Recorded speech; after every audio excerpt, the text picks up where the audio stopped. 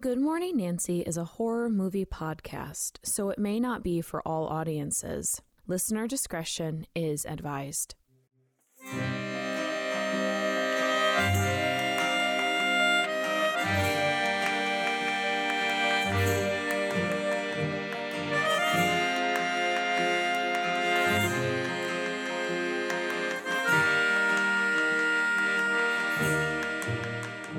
Good morning, Nancy. My name is Gracie. And I'm Abby. And if you're new to the show, welcome. This is Season 8, Episode 8, and we are so excited for you to join us. Gracie and I have been friends since forever, and we love talking about our favorite horror movies together and with you. All while drinking a nice cup of coffee. Today we'll be discussing the 1998 horror drama, Beloved. Based on the novel by Toni Morrison, it was written by Akosua Busia, and it was directed by Jonathan Demme. The film stars Oprah Winfrey, Thandie Newton, Danny Glover, Kimberly Elise, and B. Richards. We are not shy about spoilers, so if you haven't seen this film, we highly suggest that you pause this episode and watch it. Are you still here? Okay, great. Then let's get this morning started. So according to Jeff Wells, quote, Toni Morrison made a name for herself with The Bluest Eye, Sula, and Song of Solomon, but it wasn't until 1987's Beloved, about a runaway slave haunted by the death of her infant daughter, that her legacy was secured. The book won the Pulitzer Prize and was a key factor in the decision to award Morrison the Nobel Prize in 1993, unquote. Heartbreakingly, the book is based on a true story. Apparently, Morrison was doing research for another book and found a newspaper article about Margaret Garner, an enslaved woman in Kentucky who escaped with her husband and 4 children to Ohio in 1856. According to Wells, quote, a posse caught up with Garner, who killed her youngest daughter and attempted to do the same to her other children rather than let them return to bondage. Once apprehended, her trial transfixed the nation. She was very calm. She said, quote, I'd do it again, unquote. Morrison told the Paris Review, that was more than enough to fire my imagination, unquote.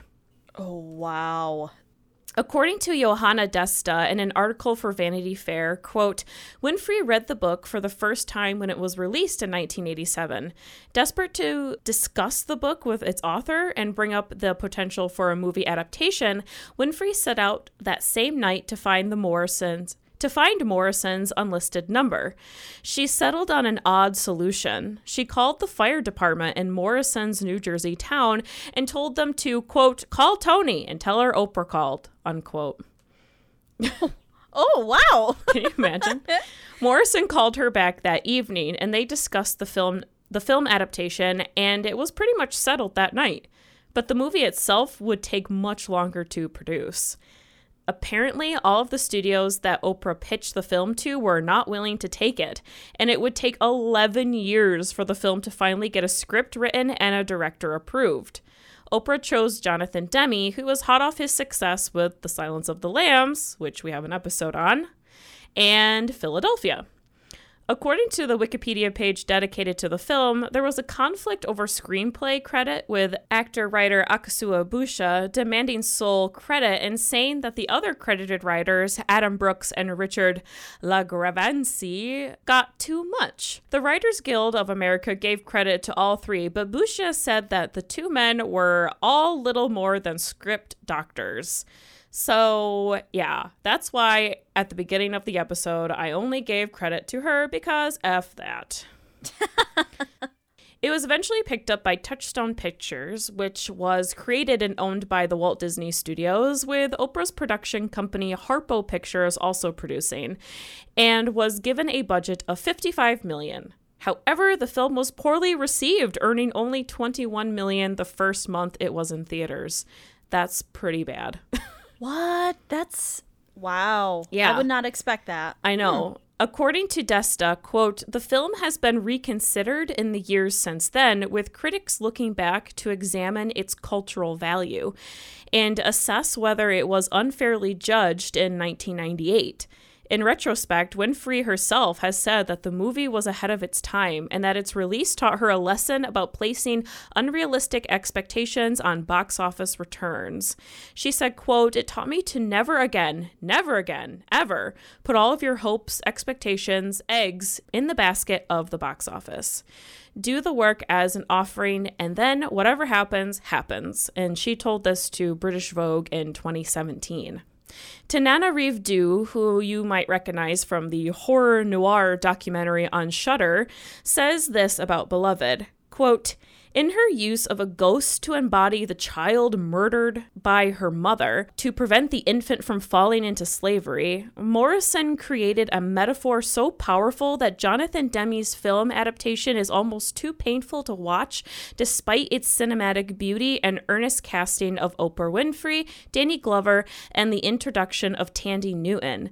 Beloved helps us feel at least a sliver of what it would have felt like to live with that guilt and trauma, which is so hard to put into everyday words. Horror's visceral nature makes it the perfect genre for such a story," unquote. And according to Robin R. Means Coleman, the author behind the book Horror Noir, which the documentary is based off of, quote, "As much as this is about Black horror films, it's also about recognizing and recentering Black women. Black women are at every point. There's Toni Morrison, Oprah Winfrey, and the screenwriter, Akosua Busia. This is a Black female filmmaker project. Jonathan Demme directs it, and we often talk about that, but everything else comes out of Winfrey's production company. It stars Black women. It's their story. It's their truth as first imagined by Toni Morrison. So in that way, it's important. In that way, it's canonical. And in that way, we must not ever forget this film," unquote. So, with that said, Abby, would you please remind us all of the plot? Sure. Setha is a former enslaved woman living near Cincinnati, Ohio, shortly after the Civil War. An angry poltergeist, thought to be one of Setha's dead children, residing in the family home, terrorizes Setha and her 3 living children, 2 boys and a girl, Denver, an act which causes the boys to run away forever. 8 years later, Setha lives alone with her daughter, Denver. Paul D., a former enslaved friend from Sweet Home, the plantation Setha had escaped from years earlier, finds Setha's home, where he drives off the angry spirit that inhabits it. Afterwards, Paul D. proposes that he should stay, and Setha responds favorably. Shortly after Paul D. moves in, a seemingly mentally handicapped woman named Beloved wanders her way to Setha's home, and she's taken in by the family. Denver loves having Beloved in the house, relieved to have some outside company, but she learns that Beloved is actually Setha's deceased baby daughter, but she keeps it a secret. One night, Beloved makes her way into the shed where Paul D. sleeps, and she sexually assaults him. He wants to tell Setha what happened, but cannot, and instead asks Setha to have a baby with him. Hearing that Paul D. wants to have a baby with Setha, his coworker pulls him aside and shows him a newspaper article about Setha's past. Years before, after Setha was sexually assaulted and had her breast milk stolen by the school teacher's nephews, she ran away to escape their cruelty along with her children. At the time, she had been pregnant and given birth to Denver while on the run. For 28 days, she was free with her family, but on the 29th day, the school teacher came back to claim Setha's children. Rather than have them forced back into slavery, she attempts to kill her children, only injuring the boys but slitting the throat of her toddler. Defeated and in shock, the school teacher leaves Setha.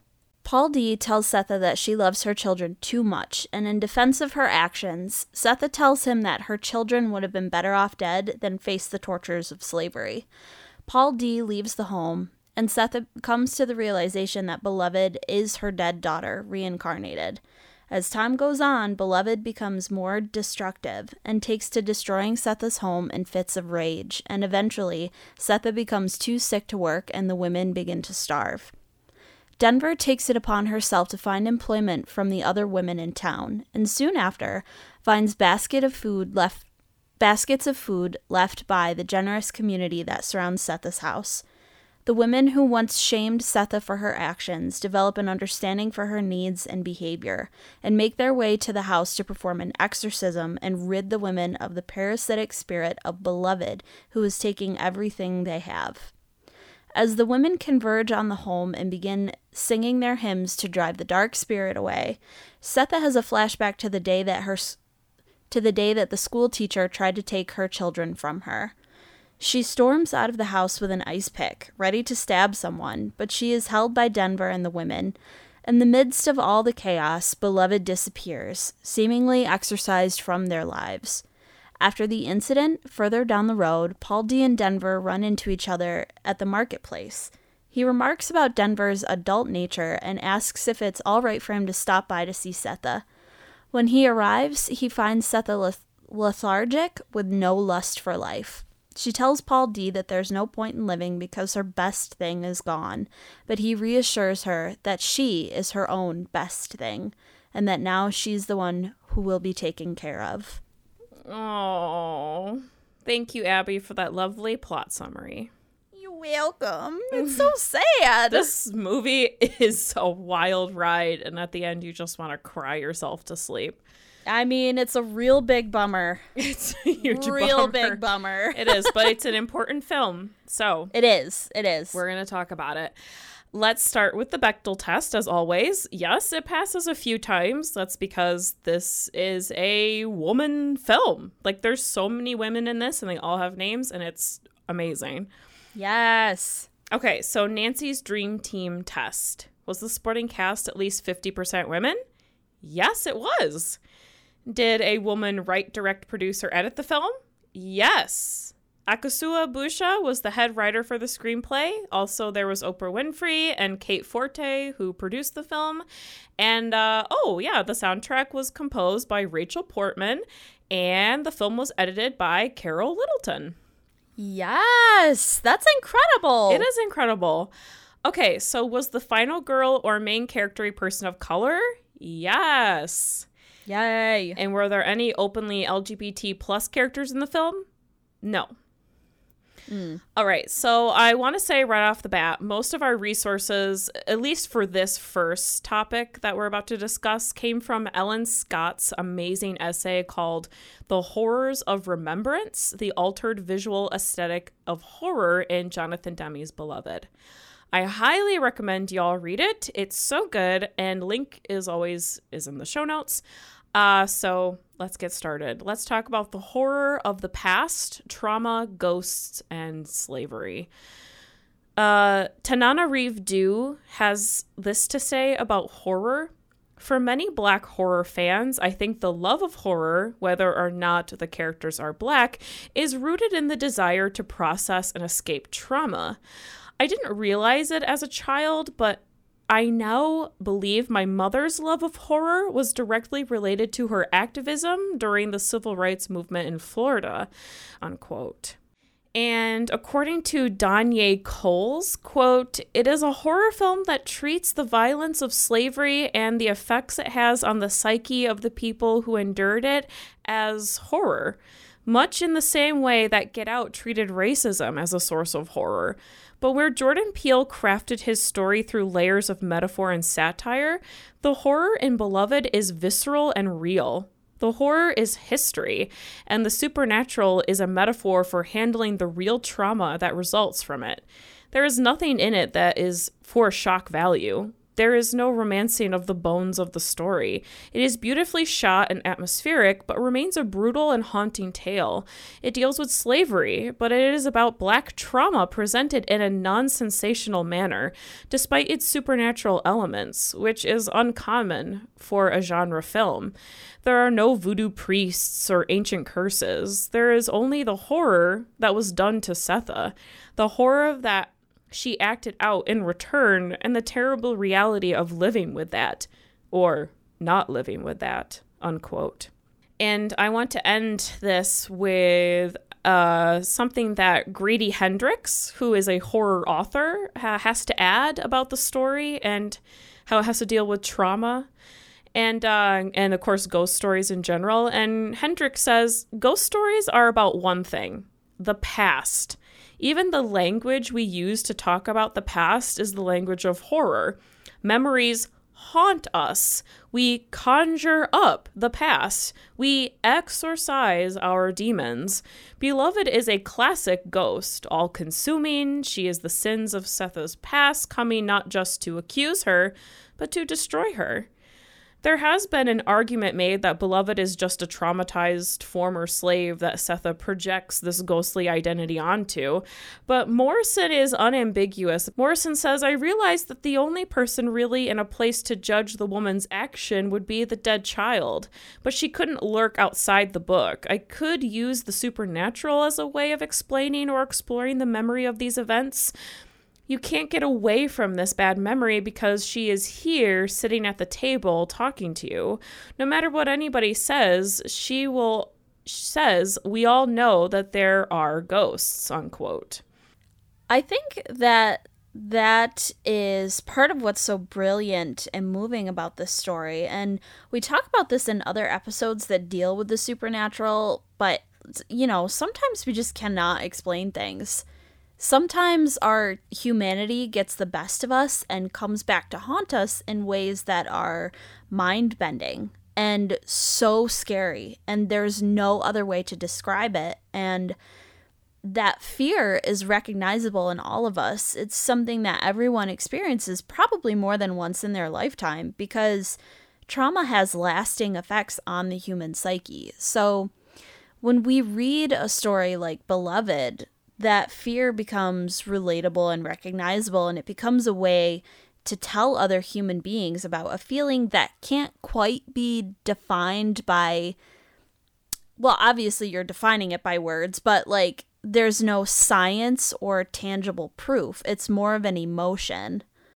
Didn't we talk about this in our Get Out episode about how trauma can be inherited? Yeah, absolutely.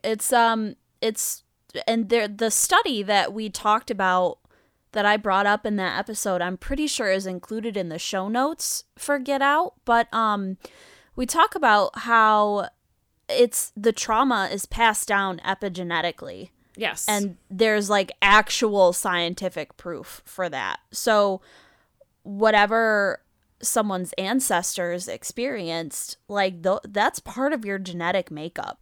That it becomes a part of who you are. And it's really not that difficult to see, especially in modern times with everything that's going on. Right. My making it a horror film, which it most definitely is, we are able to experience the terrible, terrible traumas through a film about what had happened to people then, because too many films look at the traumas and the horrors of slavery in kind of a kiddie kind of Disney-like way. Yeah. I mean, we just talked about it via text the other day. Gracie and I were talking to each other about how, when you're in school or if you didn't go to a school that really looked at the realness of slavery, you don't understand how bad it was until maybe you're older and you see movies like this or, Get Out or 12 Years a Slave even. You just don't really grasp the full horror of what they went through. And I was lucky enough to go to a school with teachers who didn't sugarcoat any of this stuff.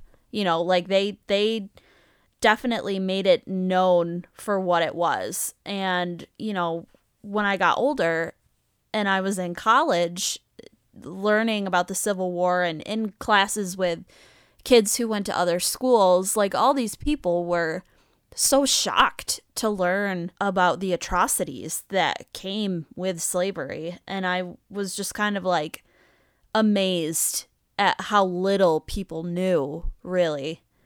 So right. It's bananas. And I think when I saw Roots and when I read this book, I was on the floor. I couldn't I couldn't believe it. I was ignorant to the real true horrors. It wasn't just oh, they worked in the fields for 12 hours a day and it was super hot. No, they were fucking raped. Yeah. And, like, their children were stolen from them and their children were killed in front of them. Like, it's horrific. And you're right. It's amazing how so many people don't know that happened. And so I think that this film is the way that it handles the traumas and the ghosts of the past and how they talk about it. I think they do a really good job. And if you are a person of color, we would love to hear your thoughts about this film. Yeah. Hendricks actually continues and says, quote, "What Morrison wants to do, as she puts it, is make her characters' experiences felt. The problem was the terror," she said in an interview.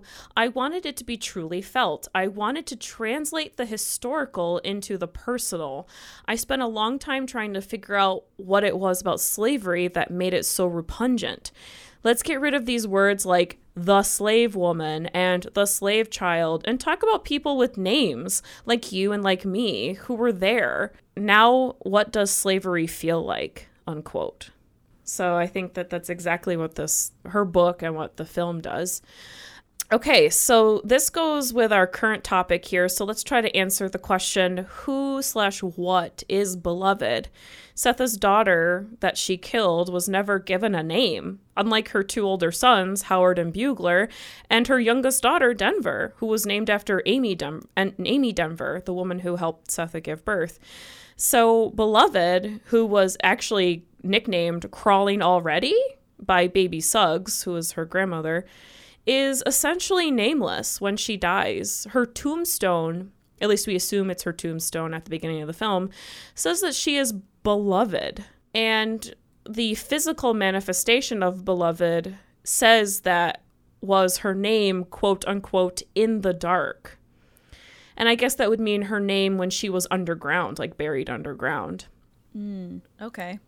Ellen Scott says, quote, "Her heavy, gasping breath, her slurred, moaning speech, her noisy, sloppy eating, and her demonically low voice all cause us to associate her with the basic bodily functions she has not yet mastered. Her body literally creaks, moans, gurgles, and groans, but these sounds have no reasonable source. They bubble forth from an unknown, untold internal location. They are not synchronized with her mouth and therefore appear extra diegetic, although it is always her presence that catalyzes them.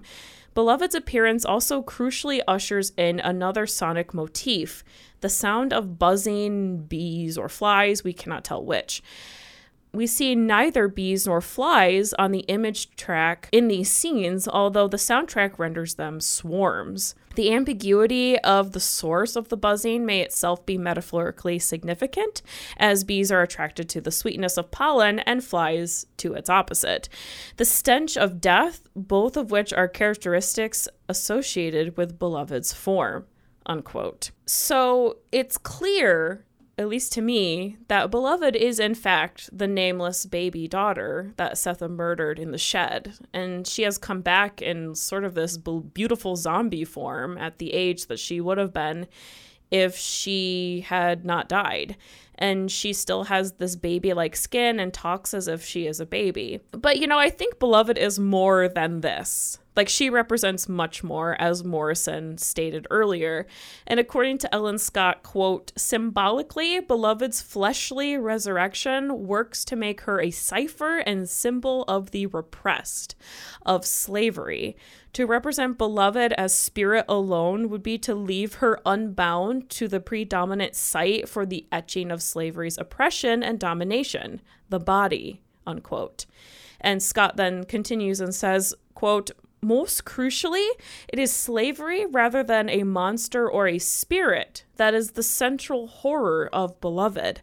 But the film reveals slavery as both institutional and oppressive, as a horror machine, one productive of other horrors, many of which, ghosts, monsters, victims, are typical of the genre.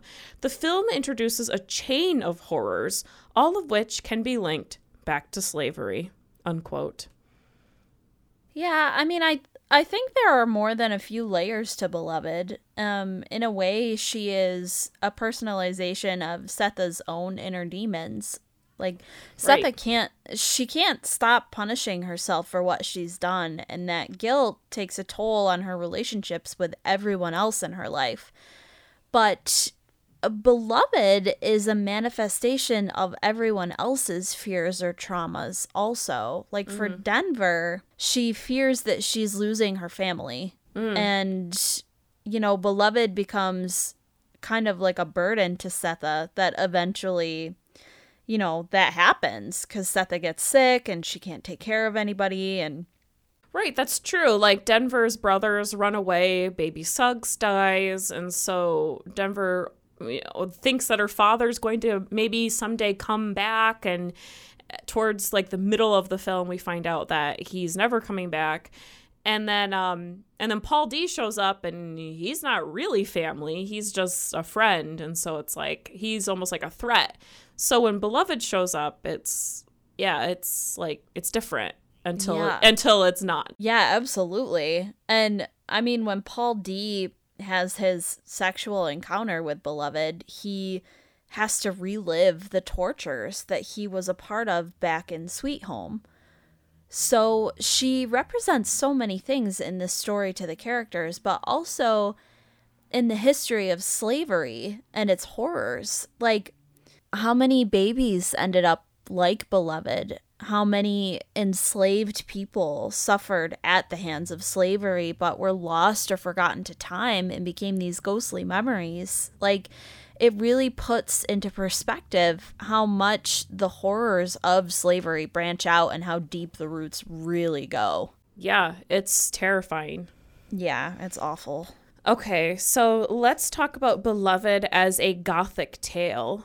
According to Sumiko Solson in their article, African American Folklore, Magical Realism, and Horror in Toni Morrison Novels, quote, the story utilizes many elements of the subgenre American Gothic. English Gothic horror took place in the Victorian era, the same period of time that the Civil War and the post-war Restoration took place in the United States. The dark histories involving the African slave trade and the genocide of New World's indigenous peoples were primary features of a guilt-ridden American conscience, unquote. And and according to Ashley Blackwell in their article Horror in the 90s, the Southern Gothic, quote, although the film takes place in rural Ohio, a Southern Gothic tradition of wide, open outdoor spaces surrounded by nature and minimal technology, fragmented bodies, spirits, and low-functioning characters that drive the story sums up a wealth of the plot and setting of Beloved, unquote.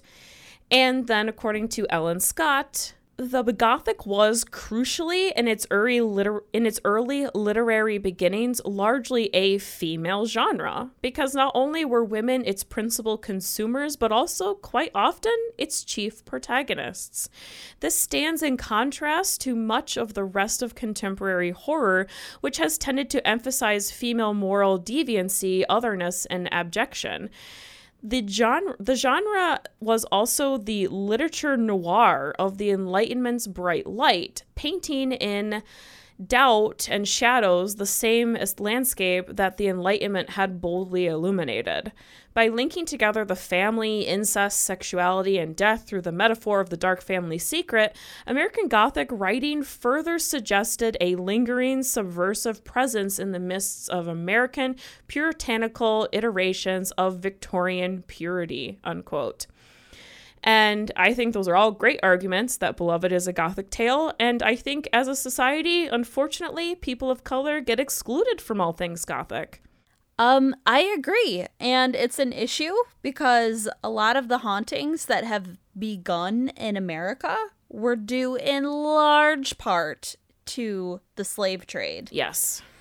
Beside the death of thousands of Native Americans and the ostracizing of women believed to be witches and the numerous wars we've been in, all of those things are related. Like, Southern Gothics came to be because of a sense of overwhelming agony at the hands of white masters. So it really doesn't make a lot of sense to have so many stories that only feature white characters. And my hope is that out of this realization, there will be an emergence of more Black stories, and particularly hauntings, because as we've learned in the past, horror is a great way to crack open a subject and start talking about it. And I think that until we start doing that and acknowledging the horrors of everyday life that Black people went through, we aren't going to reach an understanding here and now. And that's why it's so important for Gothics to come from Black voices. Yeah, absolutely. So let's also talk about the haunted home. And, you know, what would a Gothic tale be without a space-specific horror in it? And most Gothic novels take place in some sort of castle or manor where the horrors take place, whether they're supernatural or not. 124 Bluestone Road and Sweet Home fit this quite well. Scott says, quote, "Beloved centers on a pair of homes that are gothically horrible both in their architectural form and their allegorical significance. Sweet Home, the plantation that Setha escapes from, is where Setha's maternal body is abused, robbed of its sexual autonomy and its milk, and is where the Black nuclear family is destroyed," unquote. And Scott continues, quote, "The Gothic home is tirelessly linked with the ghost and the flesh of Beloved. It is the first and only site of Beloved's haunting, the place where she is given her fullest expression. This is where I am. And the place where she looks for Setha. I look for this place. And eventually possesses her. Indeed, once in the flesh, Beloved virtually never leaves the home. Only once does she go outside its gates, and even then only to meet Setha. Significantly, Beloved's haunting is staged first and primarily in the kitchen, the hearth of the home, a center of production and confection, and a realm typically designated female. The home is also rendered female in that it hosts the sort of intense physical and emotional embrace that is singularly maternal. It is womb-like. It is used to possess, nurture, connect, and monitor those it contains. As Setha once held Beloved in the womb, here Beloved holds Setha in the home," unquote. I love this. Yeah. And I really love the connection they make to the kitchen also, because it is a place of nourishment, and Setha is also a cook. Yes. Like she cooks in a restaurant as her job. And it's almost as if she is reclaiming the right to nourish her children after her milk is taken from her. Ooh, and we'll get into that again in just a second. Yeah, and towards the end of the story, when Beloved is taking so much from Setha, the women begin to starve, just like your grief and your guilt can starve you of your healing. And then, you know, Denver gets this chance to become who she really is and find her place. And she takes charge because her mother is literally sick and dying. Like, there's this give and take among the women, like this passing of energy that happens in the house that is really thoughtful and fascinating. And there's a lot of life and death happening in spite of the resistance to change. And the change comes no matter what, and so does the passing on of this energy from mother to daughter and back again. So it's really cool. It's kind of a unique look at what happens, like, when you have these female relationships. I just really love it. Absolutely, and that bleeds really well into our next topic, which is mothers, daughters, and milk in Beloved. So the story is definitely about a mother, but more so about a mother and her relationship with both of her daughters, and then vice versa, as well as that mother's relationship with her own mother, as well as her mother-in-law. Okay, so let's start with Setha and her daughters. There's one daughter that is alive, and there's one that is dead. The two sons are gone from the film almost immediately. Within the first 5 minutes, they are out of the film. Yes. And we never see them again. I mean, Setha does envision their return when they grow up, and we see flashbacks of them when they're younger, but as characters, they're pretty much gone from the film. Yeah. According to Ellen Scott, quote, Howard and Bugler are driven away from the home by the ghost, or perhaps more by their mother's unwillingness to stand up to the ghost, never to return, and Denver is left alone with her mother and her sister's ghosts in the house, unquote. So before, Denver had her brothers and Grandma Baby, who's Baby Suggs, to lean on, but now with only her mother and dead sister, Denver is beyond lonely. And according to Deborah Tambun, quote, in her private practice, Ronnie Conan Sandler, PhD, psychologist and co-author of I'm Not Mad, I Just Hate You, A New Understanding of Mother-Daughter Conflict, Woo, okay. sees 3 primary complaints that daughters have about their mothers. Mothers try to parent them, and they are overly critical and demanding. From the mother's perspective, daughters don't listen to them. They make poor choices and have no time for them.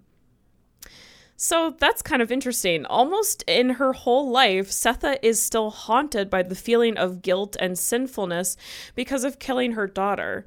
This kind of feeling makes her become protective of Denver, unquote. And we'll get more into Denver and Beloved's relationship in the final thought, but at first, Denver is thrilled to have a physical manifestation of her sister there to keep her company, until she realizes that Beloved is destroying not only her already rocky relationship with her mother, but sucking her mother drier than she did when she was still a ghost, so to speak. And metaphorically, any milk that Sethe might have had for Denver is being taken away by the spirit of Beloved. Incidentally, any quote-unquote milk that Sethe had for herself is also gone. As someone who is currently breastfeeding, you have to do like a lot of self-care for yourself in order to produce milk. Like you have to eat an extra meal a day, rest as much as possible, and hydrate often in order to produce a healthy quantity of milk. So Sethe is unable to also care for herself because of Beloved's vampiric nature. So she's unable to give Denver and herself what she needs because of Beloved. Oof. And it might be kind of hard to talk about too, but I really don't think it was any mistake that the filmmakers planned that shot after Sethe kills Beloved and she's got her like clutched to her chest right by her breast and there's blood everywhere. It's so symbolic of everything, of Black mothers being killed or separated from their babies, of not being allowed to nurse their children or even have a relationship with them. And it is so horrific and sad. But in Sethe's mind, it is more horrific to let her daughter go through what she had to. You know, you're right. And it's not shown in the movie, but it is in the book that Sethe nurses Denver after the incident. And she's still wearing the blood of Beloved on her breasts. Oh. So Denver ends up drinking the blood of her dead sister while she's also drinking her mother's milk. And wow. The milk that she used to share with Beloved, or Crawling Already, it's now solely Denver's because Crawling Already, aka Beloved, is dead.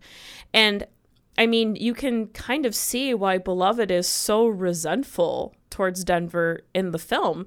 She's the sister that got to live and drink the milk. And that's great that you mentioned the terrible hardships that Black mothers dealt with during slavery, because there's this article that I found called Mother-Daughter Relationship, Psychological Implication of Love in Toni Morrison's Beloved. And in it, the author says, quote, motherhood posed great challenges to African-American women under slavery as reflected in literary works by Black writers. Black mothers lost the opportunity and freedom to perform roles of caregivers to their children. Instead, their children's milk was appropriated under very humiliating and intolerable conditions to nourish white babies whose mothers were incapacitated. As victims of such humiliating and shameful experiences, the Black women, realizing the implication of the situation to their sex, developed survival strategies to protect themselves and their female children. This resulted in some very strange relationships between mothers and their daughters, unquote. Ugh. And, you know, this sort of reminds me of Setha's relationship with her own mother. She didn't even really know who her mother was until she pulled her to the side and was like, hey, just so you know, you're my daughter, and you can always tell I'm your mother by this mark I have on my body. And that's really the only indication she has with her interaction she has with her mother, because her mom has distanced herself from her, because if she becomes too attached, or if Setha becomes too attached, when one of them dies or is tragically sold to someone else, like, the pain is easier to bear. And it's so heartbreaking. And like, I can't even like get my brain to like understand it, because it's so monstrous to do that to someone. And that is the reality of what white people did to Black mothers. Like, they tore them apart from their children and killed them. I mean, fuck. It's awful. And well, and it's, I mean, look at it now, too, from a modern standpoint. Like, white people are still taking Black mothers' children away from them. Yeah. Like, where do you think that came from? That didn't just, like, pop up out of nowhere. This is all stemming from slavery, and this is why I get so frustrated when people are like, that was hundreds of years ago. Like, okay, but this shit still happens. Yes. And it's appalling. Yes. Like, ugh.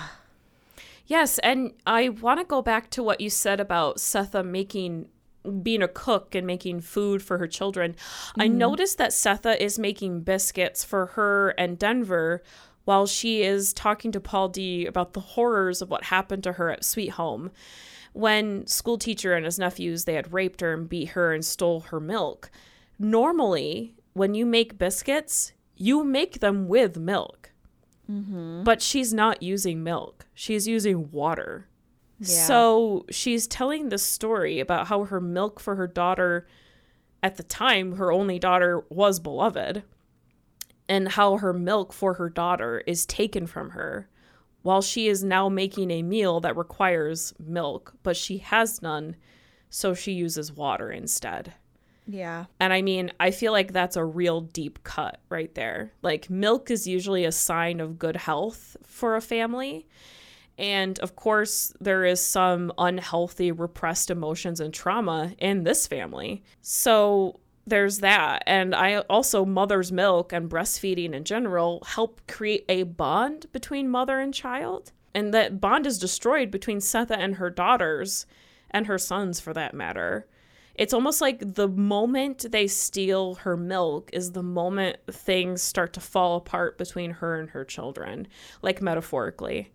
You know, that is so wild, too. Like, this just popped into my brain, but even, like, how much we have appropriated from Black people down to the food that we make.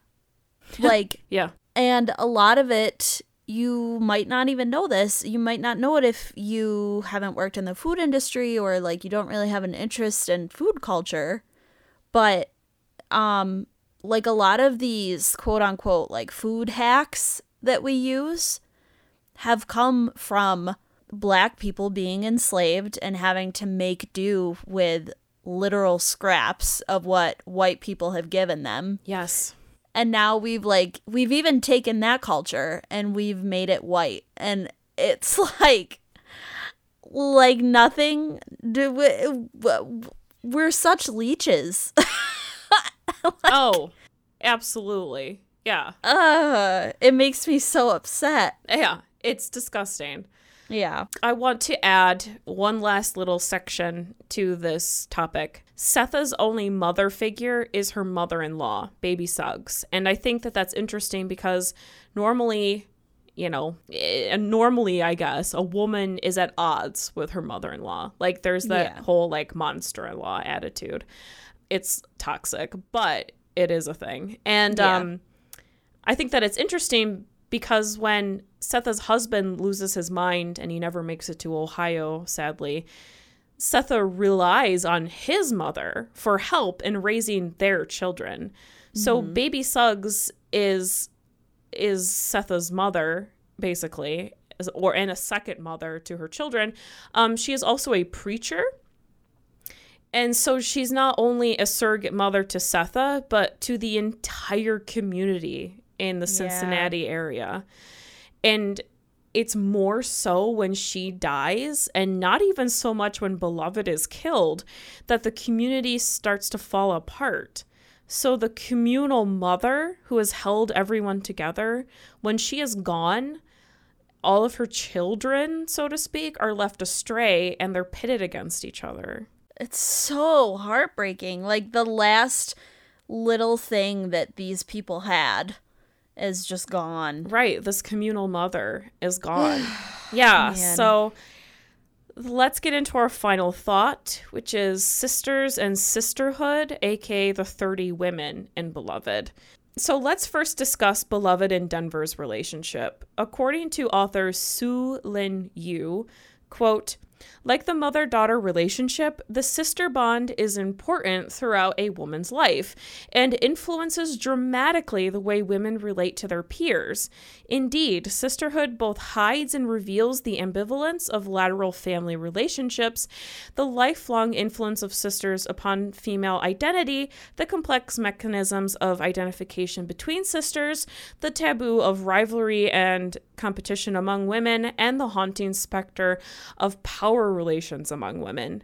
The sister is a very important figure in a woman's development, and women without sisters often describe the lack as significant. So this bond is at first inseparable, and Denver, for the first time ever, learns to take care of someone other than herself, and I guess her mother. And even then, her mother takes care of her. Like, she doesn't really even take care of herself. Like, it's her mother and baby Suggs. And even then, she looks to Beloved to fill the emotional void that she has from being alone. So Denver's arc is to learn self-sufficiency. And Sue Lin Yu goes on and says, though Denver attempts to locate her subjectivity in her relationship with Beloved, however, as her sister gradually turns into a figure of a threatening other, Beloved must be sacrificed so that Denver may become socially integrated by establishing a closer relationship with the women of her community. Morrison's ideal of Black sisterhood does not merely offer an alternative to the individualism and autonomy privileged by classical psychoanalysis. According to this revised version, Black female subjectivity is constructed not only in relation to the mother, but to the sister and a larger communal sisterhood, unquote. And I also think it's interesting that Setha had 28 blissful days of freedom where she had all of her children around her and everyone was happy. And then on the 29th day, a school teacher and his nephews arrive, and their arrival drives Setha to kill her daughter and attempt to kill her other 3 babies. And she is then shunned by the community. But at the end of the film, when everyone sort of realizes that maybe it's time to get their acts together and help her in Denver, 30 women from the community show up and try to exorcise Beloved from the house. And when Mr. Bodwin appears, or Bodwin, whatever his name is, who Setha thinks is school teacher, she tries to attack and kill him. Instead, the women hold her close and like hug her and pray over her, freeing her from her trauma, fear, and anger, at least in that moment. I love that. Yes, that's one of the best scenes in the film. And so to me, the 30 women sort of represent the 30th day. Like the day when she could start to heal. And these women, I'm positive, are all former enslaved women. So they understand all of the horrors that Setha has endured. And they become the new family, the sisterhood that Setha and Denver need, while the ghostly sister, who represents the horrors of the past, disappears. And Setha learns to love herself. and that her daughter wasn't her everything, as Paul D confirms. Like she, Setha herself, is her everything. And I think this helps Denver see, too, that you shouldn't hold on to something or someone who is gone. You shouldn't live for the dead because the dead are dead. They're not there to live with you. So at least that's the message that I feel Morrison is expressing here. Mm-hmm. And I think she has created a story about finding your community as well, a sisterhood, like after experiencing such trauma and loss. And as Maddie Stanfield says, quote, "These women have joined as one to save this family from being completely consumed by a heritage of savagery, pain, sadness, and trauma." And Stanfield also says, quote, "As desperately as Setha and Denver want Beloved to fit into their world, it is a losing battle and a desire that can never be fulfilled," unquote. But what can be fulfilled is the sisterhood presented by the 30 women who come to cast out Beloved from 124 Bloomstone Road. So I think that's a really powerful message. Yeah, I think it's also great that it becomes a group of women surrounding and uplifting other women, because for the entirety of Setha's life, she has been used, abandoned, or let down by men. Literally all of them. Yes, and she feels this huge gap in her development as a person of not really having a mother, and the grief of losing her mother-in-law after all that she'd endured. And I think that there's a collective female energy that needs to be felt in order to lift you back up when you go through something like that. And it's becoming a more common theme, like Midsommar, for example. Like that was one that really sticks out to me. And there's a bond of sisterhood that gets you through the grief and the trauma when you can be surrounded by a bunch of women who want to see you heal and who want you to be okay. And that togetherness is what gets humans through a lot of heartache. You know what I think the one little difference is, though, between Midsommar and this film is that the grieving that the women do with Danny is not really sincere. They are helping her to grieve by mimicking her pain, which helps her express herself. This, however, is women who know a very similar pain that Setha has gone through. Not all of them have killed their children, but you know, a lot of them probably know what it is like to lose children. Yes. So they have a bond that is real. Yeah, and it goes a lot deeper, actually. And it goes much deeper, yes. Yeah. Wow. Wowie. Well, that's it for this week's episode of Good Morning Nancy. Let's talk about some good things that have been happening lately, because yikes. Yeah, yikes is right. The recording of this episode coincided really well with the fact that I think an animal just like pounced off of my door. Cool. You know, it was just great timing. I finally got prescribed frickin' antidepressants. Yes. And sleep medication. Good.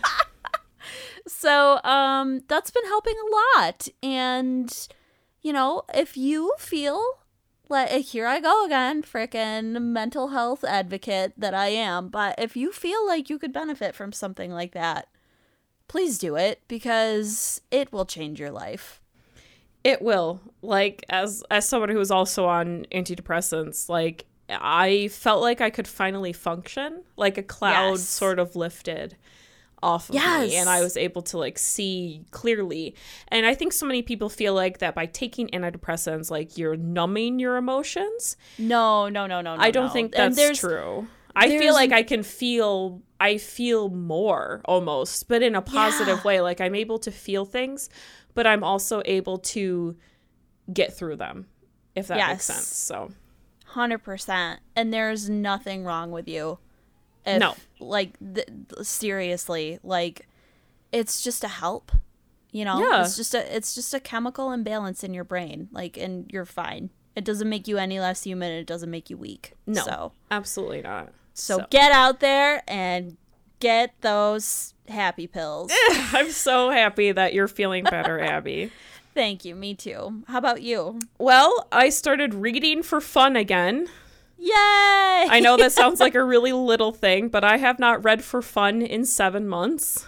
Oh my God. So, yeah, I'm actually reading a Grady Hendrix book. I'm reading The Southern Book Club's Guide to Vampire Slaying. I think that's what it's called. Oh, heck yeah. I wanted to read that. Oh my God, that's awesome. Yeah, it's really good. It's a really easy read. I read it for about 30 minutes a day. So, and I'm not a fast reader. Like, I like to take my time with books unless it's like super good and I can't put it down. But like I read it during my son's nap time. So like I take 30 minutes and that's what I read. And then I do other stuff after that, but I make sure I take 30 minutes and do that. And I also take 30 minutes a day to walk. And you got to. You gotta. And I put my son in a stroller and I put on a podcast, which I also haven't really been listening to in like 7 months. So like listening to podcasts again is great.